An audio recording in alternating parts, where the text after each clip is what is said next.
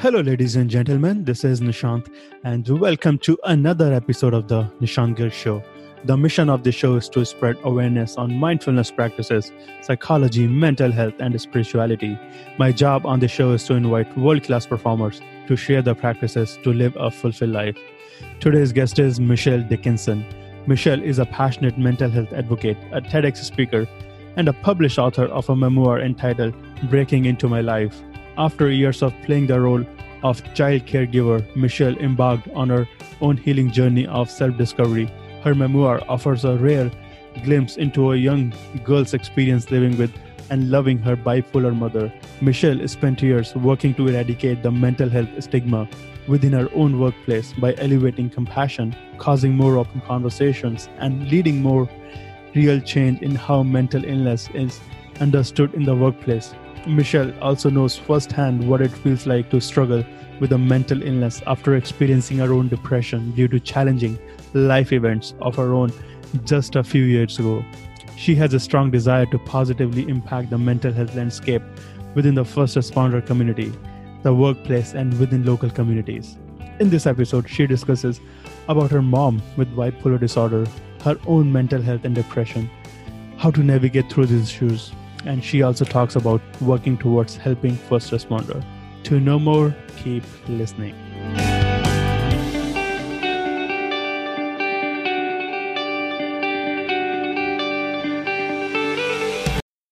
Michelle, welcome to the show. Thank you so much for having me. I'm thrilled to have you after a long time. So how does your family describe what you do for a living now? I don't know that they know. I don't know that they figured it out. They're kind of like, she's doing her thing. Let's just see if she can survive. If she can survive, what do they mean? Yeah, I mean, I'm doing something untraditional, right? Like I'm following my passion, and I'm optimistic that passion is going to carry me forward. You know, as a mental health advocate and a change agent, I think it's sort of uncharted waters. So. Yeah, I'm not really sure that they know. Is mental health untraditional? Well, what I'm out to do is, so, you have the clinical perspective where there's clinical training, like say mental health first aid or therapy for individuals that need support during crisis or otherwise. What I'm out to do is go into organizations and first responder agencies and shift the culture so that it's more compassionate for its employees who struggle with invisible disabilities. And what's the current culture look like in the world of first responder? Well, in the world of first responders, you have a lot of men and women protecting us every day who don't get connected to how they're feeling, and they suppress some trauma or things that they have to see day to day, and they don't work through it. So it causes them a lot of angst, and they don't even know it. This is very interesting. So first responders are saving lives. They are helping others, but they are not helping themselves. Exactly. And I think the newer generations coming through, for example, law enforcement training, are being equipped with a little bit more mental health resilience, but you have a stigma in law enforcement that you don't speak up, because if you speak up, you're going to lose, potentially lose your role, lose your authority, maybe even, lose your job. Because if you suggest that you're not mentally sound, they might remove your gun or whatever you have that they think could be a concern, instead of like really addressing the concern and getting them the help that they need. Why did you decide to go in this territory? So it's so funny how this whole thing unfolded, right? So I grew up with a mom who had bipolar disorder, and I knew what it looked like from the lens of a caregiver, a child caregiver, how hard it was to love someone with a mental illness. And then a couple of years ago, because of a life event, I dealt with depression. So I had like this twofold perspective. And then I was working at my Fortune 50 company to shift the culture in the workplace to create more compassion. So we had an employee resource group for mental health where we were just creating a dialogue. Employees could talk to one another, connect with one another, not be isolated. So we were out to remove the stigma in the workplace, right? And that's great. And that was a great experience. And I witnessed what worked and what didn't work.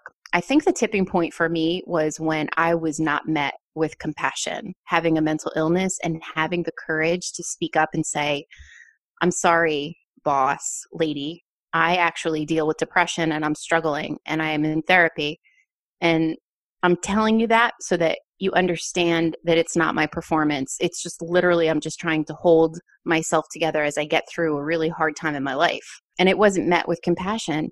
And when it wasn't met with compassion, I was judged, for not being happy and bubbly every day. It really took me back and made me realize we have a lot of work to do for other people. That was my experience, but how many other employees are struggling to put their game face on, go into work and pretend everything is okay, but they're really struggling, So So many people in the world. so many, right? Because they're ashamed. They don't want to be perceived as less or weak or not capable. And that added layer of stress to keep it a secret is even harder. So anyway, so that ignited this passion in me to like go out and use my voice and my experience to really get into companies, sit down with them, talk about what they're currently doing, and build a mental health strategy, an inclusion strategy for people with invisible disabilities, and how they can support them and what they can do to create a stigma-free environment. How do you define mental health illness? How did I How do you experience it? define Oh, mental define health? it? I think we all have periods of wellness and, like I compare it to physical health, right? You have moments in your life when you're in top shape. You're working out, you're taking care of yourself, you feel good, and you physically are in the best shape of your life, right? The same thing can happen with mental health. If we suddenly are in a low period, we're dealing with something, we're not going to be as mentally strong. So if you don't have an intervention at that point and try different things, maybe get yourself into a therapist or start trying different strategies to help yourself, you then can land in dealing with a mental illness. So, but we all have the power to try to intervene before it gets from mental wellness to mental illness. And I also think we float along that line between wellness and illness, depending on our life situations and circumstances that we're confronted with. I would like to come back to this mental health issue in a while. And before that, I would like to ask you about your childhood. What was it? What was your childhood look like when you were giving care to your bipolar mom? I didn't know any different, Nishant. I knew that my mother she was sick. Like I knew that she had a mental illness. I was familiar with the term manic depressant. And I also took on the responsibility of trying to do everything in my possible power to help her have peace in her life. So anything I could do to keep her sort of settled is what I did. And I didn't know any different. She would have periods of mania where we would go shopping. We'd go on shopping sprees together. And then she'd have deep depressions where she would just sit in her chair and cry uncontrollably. And there was nothing I could do to console her. So I observed this roller coaster of emotions with her. And I didn't know that wasn't what my girlfriends were dealing with in their home until I went to their house and I experienced life, with them and with their mother and what that was like. And it was like, oh, well, this is very different than what I have at home. How old were you at the time? My mom started having symptoms, I think, when I was maybe 4 or 5 years old, up until the point where she passed away and I was in my 20s. And this is sad, and a lot of people go through the same problem when they're in their childhood days, but they are not sure what to do. Where can they go?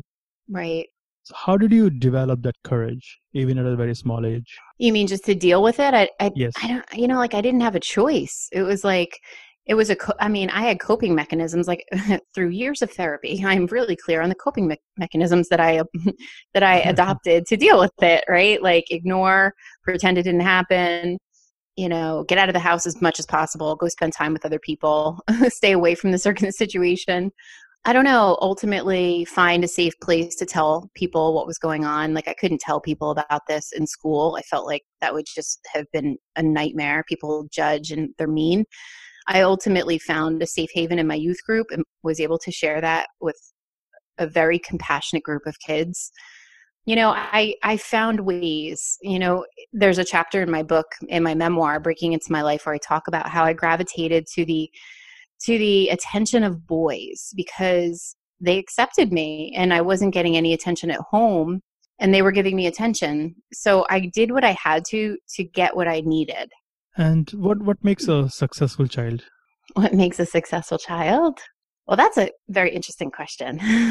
I mean, I would say that even my childhood, as dysfunctional as it was, made me into the perfect human being that I am now because I'm an advocate because of my experience. I don't know that there's any perfect child. I think all of our experiences shape us and ignite something bigger inside of us, and it's just whether or not we listen to it. And in those days, did you create any view of the world that this world is like this or like that? It's Or interesting.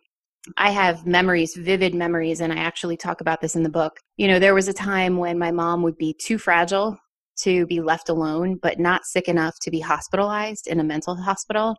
So there were times when my father would ask me to stay home from school and just be with her because she couldn't be alone and he was worried about her, but he had to go to work. And I remember sitting in our TV room in our house on Pearson Street with my mother as she was watching soap operas.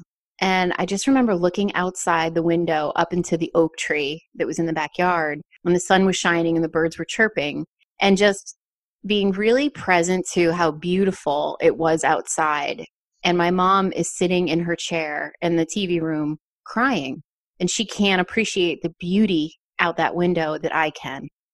So I think that my experience with my mom and seeing how dark life was through her lens actually amplified how beautiful life was for me.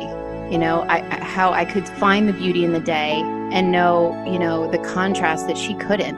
do you think you had this God gift or universe gift that you were giving positive meaning to those circumstances? Yeah, I think it helped me. It helped me find the silver lining. I always try to find the silver lining in things. I think it's my nature. And people say, oh, you're so positive. Why are you always so positive? Let me tell you, it's almost like a mind game for me. Like if something is really crappy and I can find something good in it, I'm going to, because it's going to help me. And I had to do that. When my mom is crying hysterically on the couch and I can't do anything, I had to look for something to grab onto that was positive. Did you crave for her love? Of course. Oh my goodness. Yeah, she was very emotionally unavailable. So of course it made me crave that. Mm-hmm.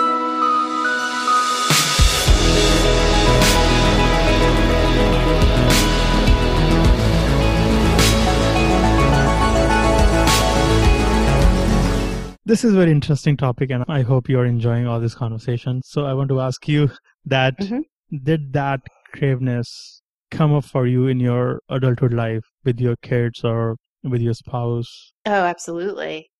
Absolutely. So I don't have any children. People say, why don't you have children? Well, when you're a child and you're given this responsibility of caring for your mother, maybe that's why I don't have any children. I never made the choice to have children. So, but I've been married twice and I've had 2 relationships in my life that I've learned a lot from. And I've also learned why I gravitated to those relationships. And unfortunately, through a lot of therapy and self-discovery, I've come to realize that you gravitate towards what's comfortable for you. You don't gravitate toward what's good for you. And you have to be really self-aware to recognize if you're going down that road again, because it's what you were taught so young to be comfortable. Self-awareness is yeah. very strong, powerful, and it is never-ending process. So could you recommend some books or some practices to cultivate more of our inner awareness? Honestly, self-awareness is the greatest gift you can give to yourself, because even if I didn't do the self-discovery work, I would never be able to have healed, to be able to have written my story, from a place of love and compassion. I would have been still very angry at my mother and very resentful. And that, we all know, does no good for someone to carry around with them. So I did a lot of therapy, but then I also did immersion programs, like self-discovery immersion programs, where I could really examine myself. And the first program I did was the Landmark Forum. And then I did the entire curriculum for living with Landmark Worldwide. And that opened my eyes to how I thought and why I thought, and the stories that I made up about my childhood, because that's what happens. We have things that happen to us, and then we create a beautiful story around them. And then that's what we hang our hat on, and 95% of the time, they're not even true. So that self-awareness program was amazing, and the work was amazing. And then from there, I wound up getting into Tony Robbins' work, and I did a lot of his programs. I did Unleash the Power Within. I did Date with Destiny. And these programs took it to another level for me and helped me really peel back and understand why I was the way I was in terms of like human needs and what I was avoiding, and, patterns that I had. So I would say those immersion programs were really what gave me the most insight and the most growth. I'm familiar with Landmark, and I'm a fan of Tony Robbins for sure. Yeah. And do you think we can heal mental health problem with Landmark or some other coach, or do we need mental health professional or some sort of therapy? Yeah, I would be foolish to try to answer that question and say we don't need clinicians. We absolutely need clinicians. We need people to be exploring what's best for them, and we need clinicians to help diagnose, people with chronic mental illness who can't do it alone. They need that support of some sort, whether it's talk therapy or some type of a prescription or some type of holistic approach, whatever that is.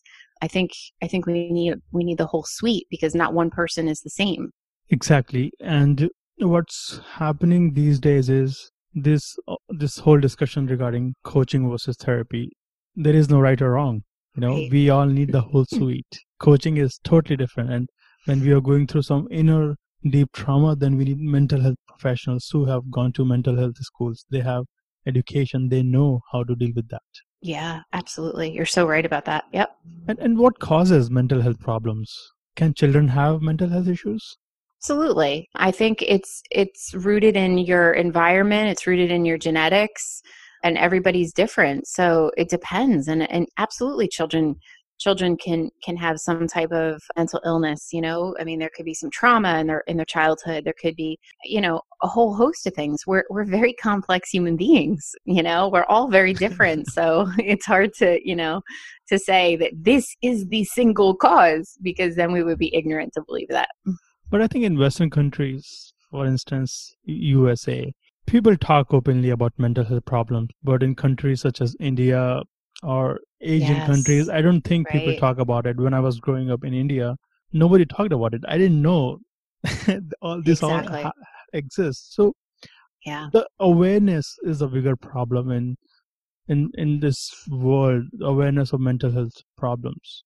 What can we do about it, in your opinion? Yeah, that all comes back to stigma. So I would say two parts.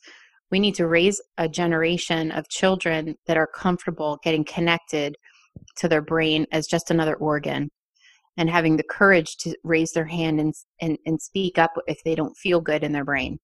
So we need to create a generation where there is no stigma, because we've taught them that it's okay to not be okay and to raise your hand and ask for help. That's the first thing. But then we have a generation like you and I, or older even, where you don't dare talk about something like this, and the stigma just lives. I think we have an opportunity to start talking more openly about it. We have great examples, celebrities in the news. We have people coming out and openly sharing that they have had experiences, and that helps normalize it. But we can do a better job by, checking in on one another, using language like, are you okay? It's okay not to be okay. How are you feeling? Having, inviting people to self-assess themselves. How are you feeling? I don't know. How am I feeling? Because oftentimes we go through life in a blur. But if we can start to just check in on one another and normalize a conversation around brain health, just like we would around heart disease, we have the opportunity to remove stigma. And when we remove stigma, more people have the courage to raise their hand and get care. And then there's no, fear or embarrassment around just taking care of yourself. And if you are given the command to lead a country in the realm of mental health, then where would you start from? Wow. So I would I would take it back to the work I'm doing in the company, because a country is a little overwhelming, I got to tell you. Let's start with an organization that is innovative and eager to create a compassionate culture for their people. The first thing you have to do is you have to assess the environment that there currently is. Like, what are the unspoken norms and the norms of the organization? What are the policies? What's the remit from the highest level of the organization? Can we get them to address this as an inclusion issue, right? If we include people of all abilities, that includes people with invisible disabilities. If we make accommodations for people with physical disabilities, why are we not making accommodations for people with mental issues that need? Yeah, exactly. So it's what actions can we take to initiate a safe conversation about mental health in the workplace? What resources are available? How easy is it to get care? When I'm finally willing to raise my hand and say, I think I need a therapist, how hard is it for that employee to get on the phone and get a therapist? Is it immediate, or are we talking 2-3 weeks till they can actually get on a calendar of a physician? So there's a lot of things, removing barriers and cultivating conversation, that can really help create that compassion in the workplace. Is it common in corporate? What do you mean, is it common? It's not common. Not enough companies are doing this. Because mindfulness, people are talking about mindfulness in corporate jobs. Mindfulness is becoming a big word these days, but I've personally never heard of dealing with mental health problems in the corporate sector. I mean, let's face it. We don't want it to come to mental health. If you don't want it to come to a point where you have an employee in crisis, what do? You address the stress. You talk about the stress. You talk about what are you doing to empower your employees to mitigate stress better in their lives? How are you equipping them in terms of knowledge or tools or technology so that they can manage their own stress levels and prevent them from getting to the point where they have a mental health crisis? So there's so many cool things that are out there now to help people just manage their own well-being and take control of that. And that's, and it's exciting. Like, the clients that I have that are actually like, let's do this. Let's get our people healthy mentally and supported so that we don't have to deal with them going out on disability or hitting, a wall because they're just fried, Can mindfulness help in mental health problems? Absolutely. And I think mindfulness totally has a place in this, but I think that's been the first step that has happened. And I think it has to be a shared responsibility. So I think there's ownership on the company to offer something, but then there's also has to be a level of accountability on the employee side, that they're going to manage stress, and then the company is going to provide tools and resources to support that. And it has to be a combination of the two. Ownership has to be shared.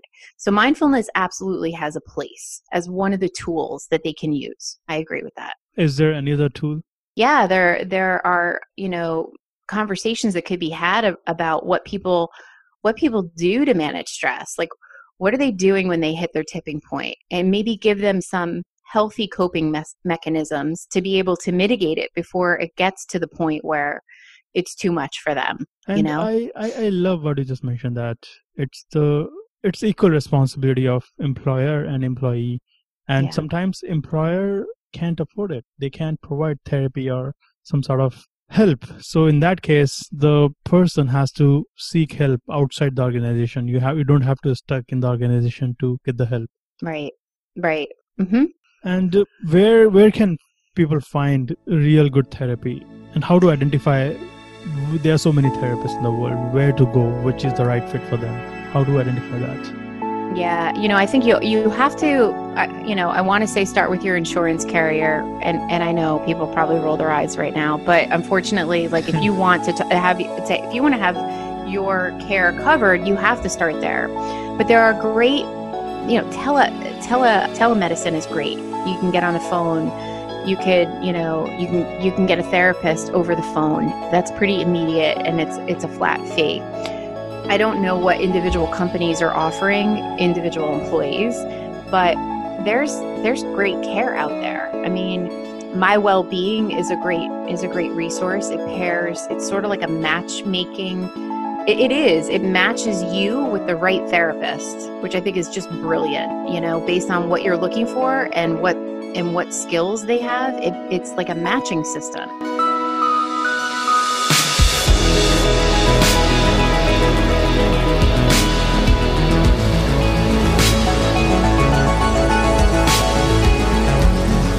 And that is one aspect. So Yeah. so let's say as a participant, I want to get a therapist. So what should I look for in that therapist? Maybe some qualification, or what should I look for? I mean, like any other thing, if you go shopping, you want to look at their reviews. You want to look at the fact that they're, they have their credentials in order. I mean, there's so many great resources to really snoop around and understand if a doctor is got a good reputation. I mean, do your homework like you would if you're buying a vacuum cleaner. I mean, invest the same kind of energy, Sorry. I know I wouldn't go to some random doctor unless I really vetted them. I mean, I'd want to make sure, Yeah, and in dealing with mental health issues, what mindfulness practices could you recommend? Oh my goodness, there's so many, right? So, well, obviously there's mindful meditation. Meditation is such a beautiful way to wring out all of the unnecessary noise in your head and give you acute focus and clarity, and just really remove the stress from your brain, because let's face it, how many thoughts are we having a day? So I highly recommend meditation. I personally do the 5-minute journal on my phone to get myself present to the gratitude that I have in my life. On your Because phone? on What my does that mean? phone, yeah, Can you it's an elaborate app. on that? It's an app. It's called the 5-minute journal. You download it. It's on your phone. Literally takes 5 minutes, and I journal every morning. And it literally asks you, what are 3 things that you're grateful for? So So you don't write on a no, notepad. no, Okay. it's on my phone. It literally takes like 5 minutes. But what it does is if you're busy focused on gratitude, you can't be focused on anything negative, because you're focused on something, that's good in your life. So the more you can train your brain to be thinking about what is good and what you're grateful for, that's the best thing you can do to get yourself into that mindset. So, What did yeah. you write today? Oh, what did I write today? I think I wrote my dog, because she's my sidekick. She's with me always. So I think I wrote my dog, my determination, because I'm just like, I just get up and just go. And my health. Absolutely. I couldn't do any of this without my health. Meditation is one of the practices. Second is gratitude. And Yeah. any other thing like yoga or something like that? Oh, well, exercise. Yeah, all kinds of exercise. I think it's really important to move your body and to elevate your heart rate. So gosh, that's so important. I know for me, when I was dealing with depression, I will tell you, I asked my doctor for medication. I said, just give me medicine to get through this because I'm really depressed. And he said, no, you have to navigate this. I want you to feel what you're feeling and navigate this and find some healthy coping mechanisms. And I was kind of irritated at him. But then I went and I signed up for a triathlon. And what that did was it had me focused on exercise because I had to get better. And so the endorphin high. So that's so important if you're trying to keep your mental state healthy and you want to stay balanced and empowered. Move your body. The endorphins are definitely a help. It helped me immensely. And going back to the depression, how did you know that you were going through depression? Oh my goodness, I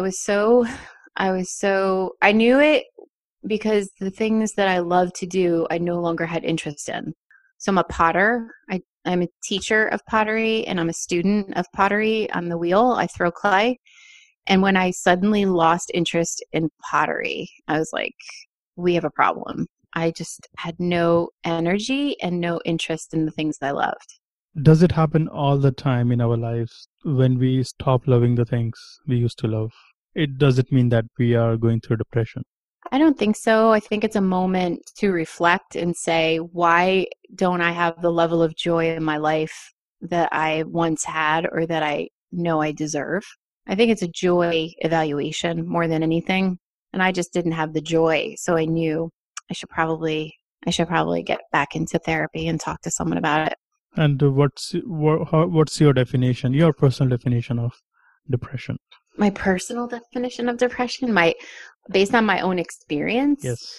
is, oh, I don't know. I mean, I was sad. I had no energy. I was unmotivated. The glass was half empty. It was hard to find, if someone told me to be positive, I would have punched them in the face because I couldn't just be positive. The girl who's always positive, I couldn't be positive. I just couldn't. I couldn't find that silver lining when I was depressed. Like I mentioned earlier with my mom, like I could always find the silver lining. I couldn't find it when I was depressed. I think everybody goes through some episodes of depression at some point in their lives. It just comes and goes. Yeah. And if it is staying there for a long period of time, then we get to seek real help Yeah. and awareness of depression. If we are not aware, if we are just going through the motions, then we are digging our own grave. Yeah.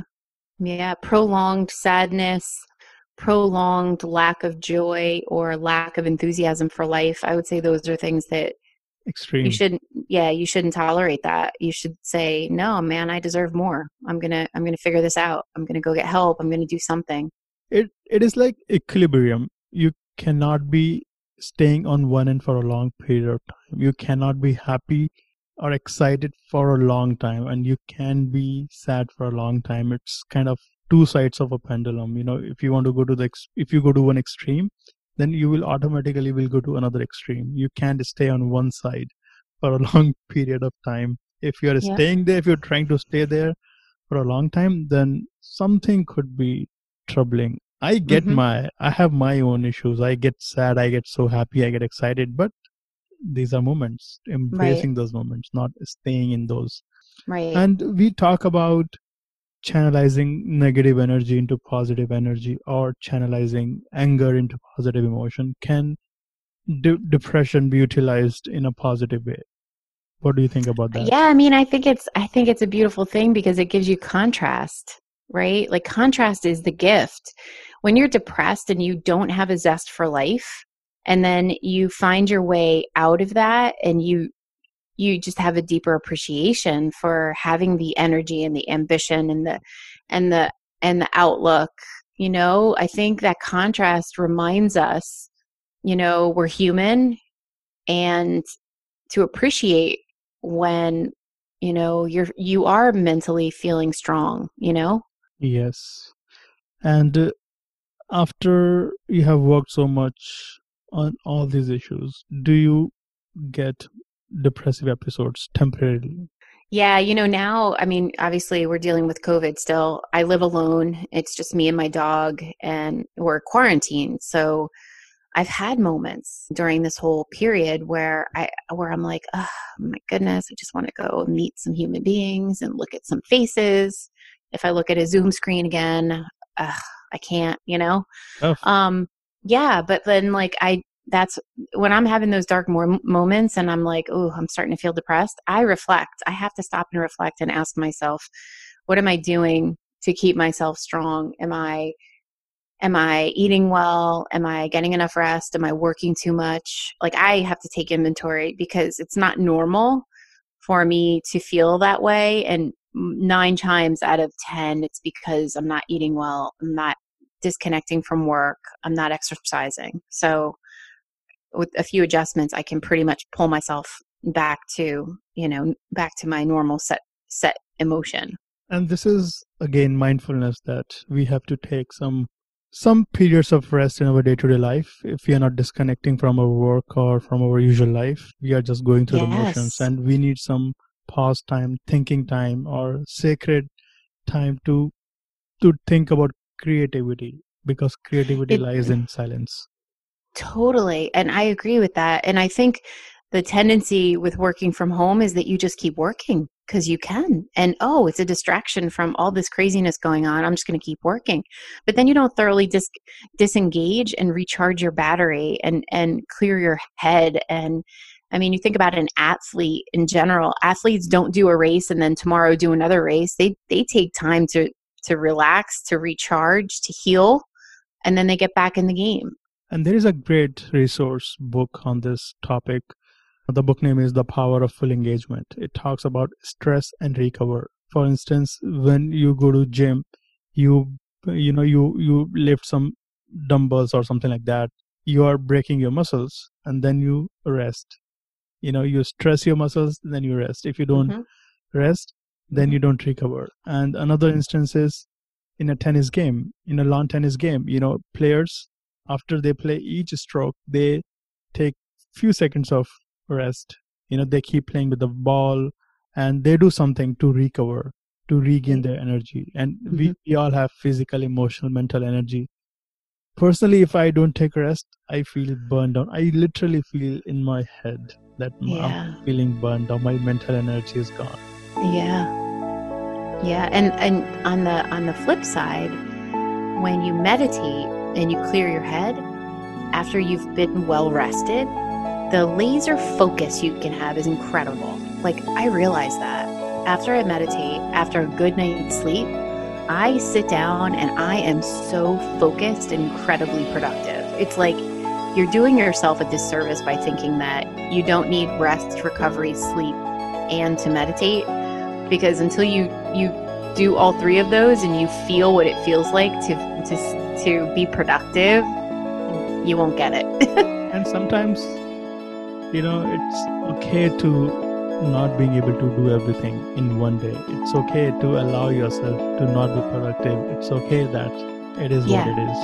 It is what it is. The world is still going to run. Nothing is going to stop. Very true.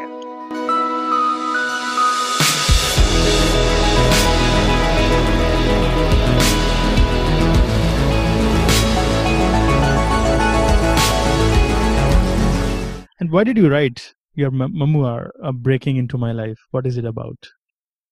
Yeah, so I wrote my memoir after I gave my TED Talk.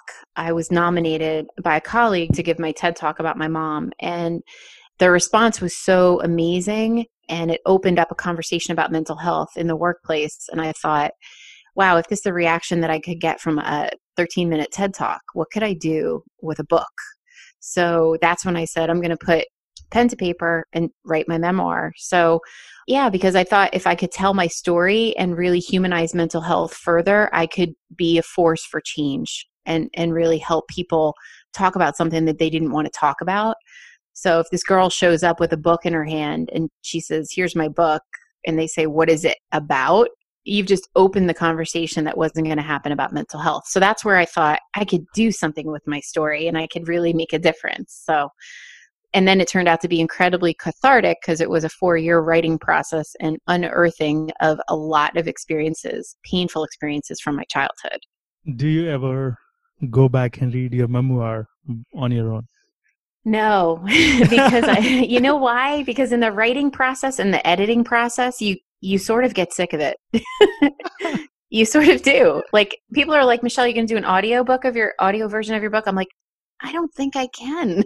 Like, I just don't think I can sit there and read those words yet again. So.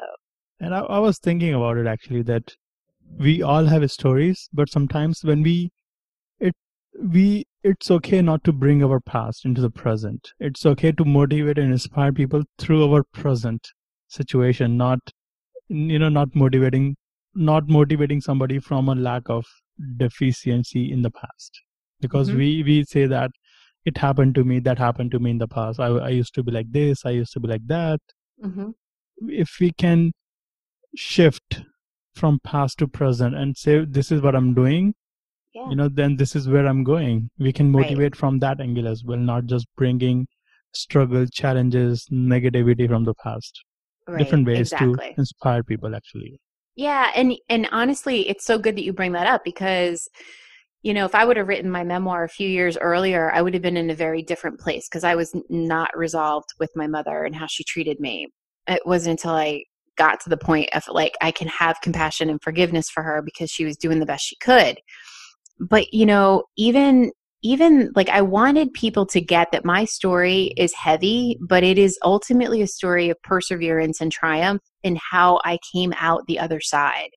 And so if that gives someone hope, then that's my goal. Because even in the back of the book, when I write about, in the epilogue, I write how my mother's illness actually positively shaped me and has given me some of the most awesome qualities that I have.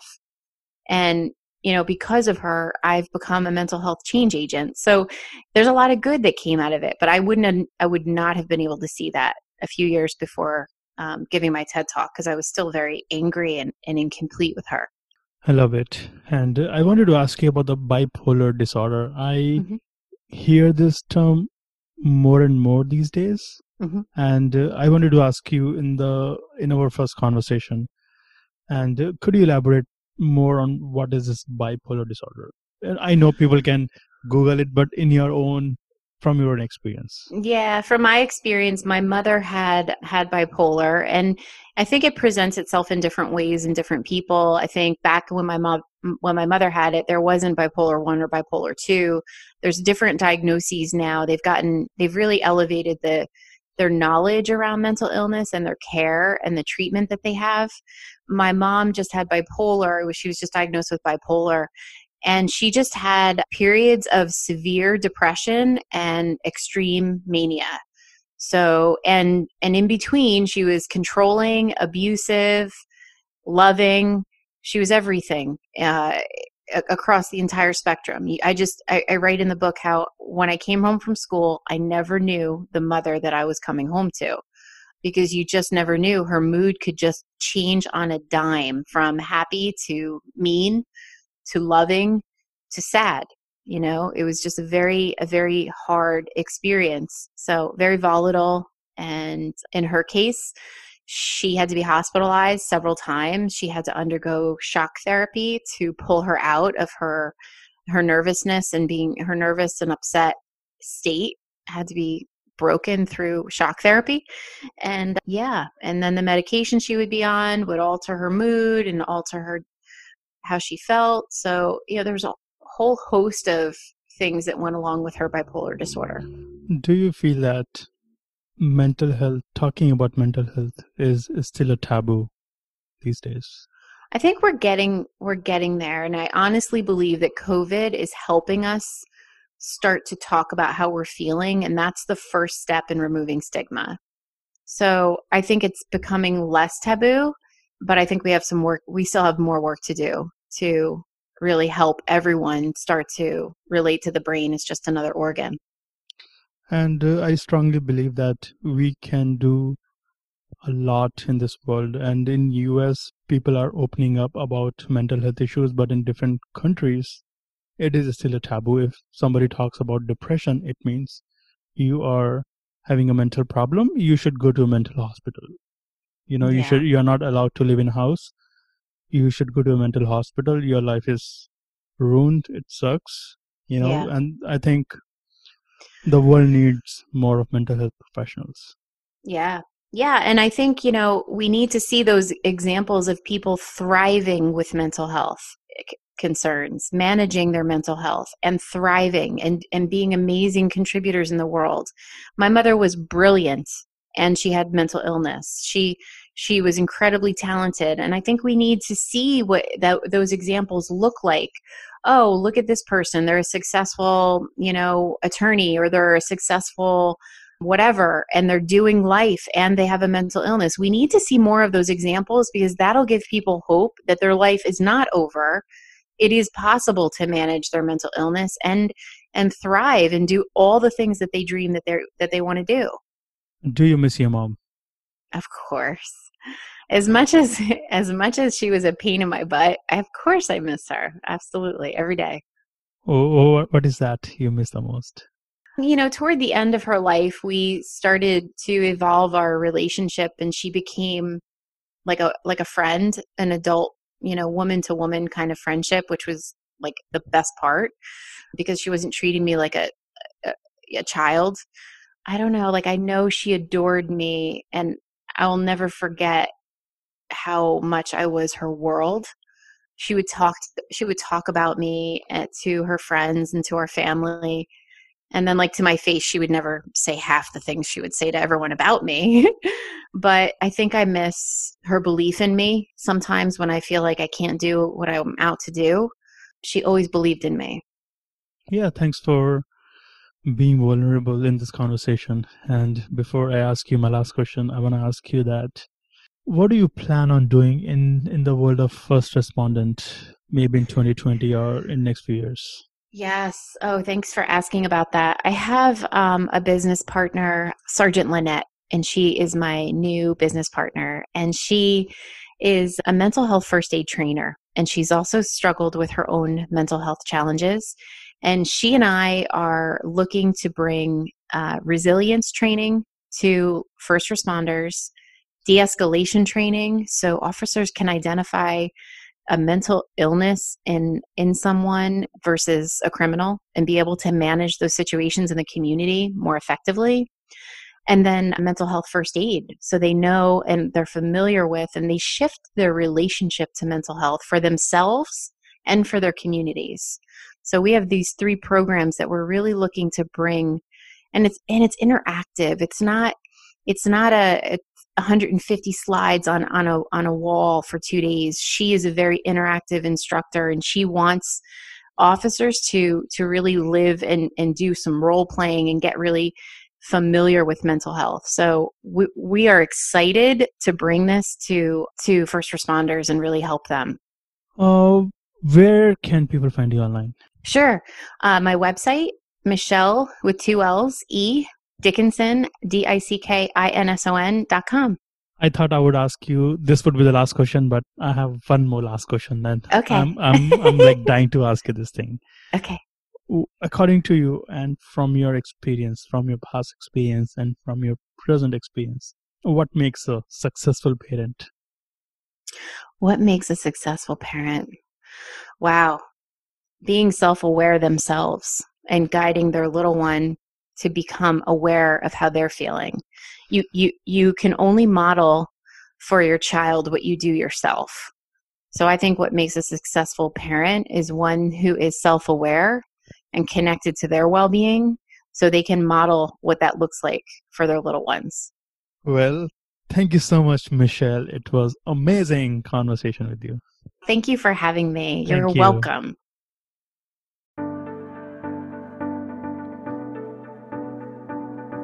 Thank you for listening to this podcast episode today.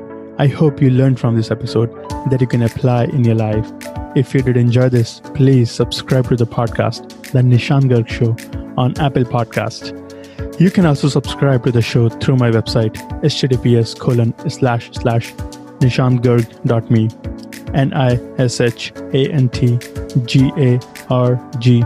NISHANTGARG.me. You can also share this podcast with your family and friends or whoever want to feel fulfilled. And thank you so much again.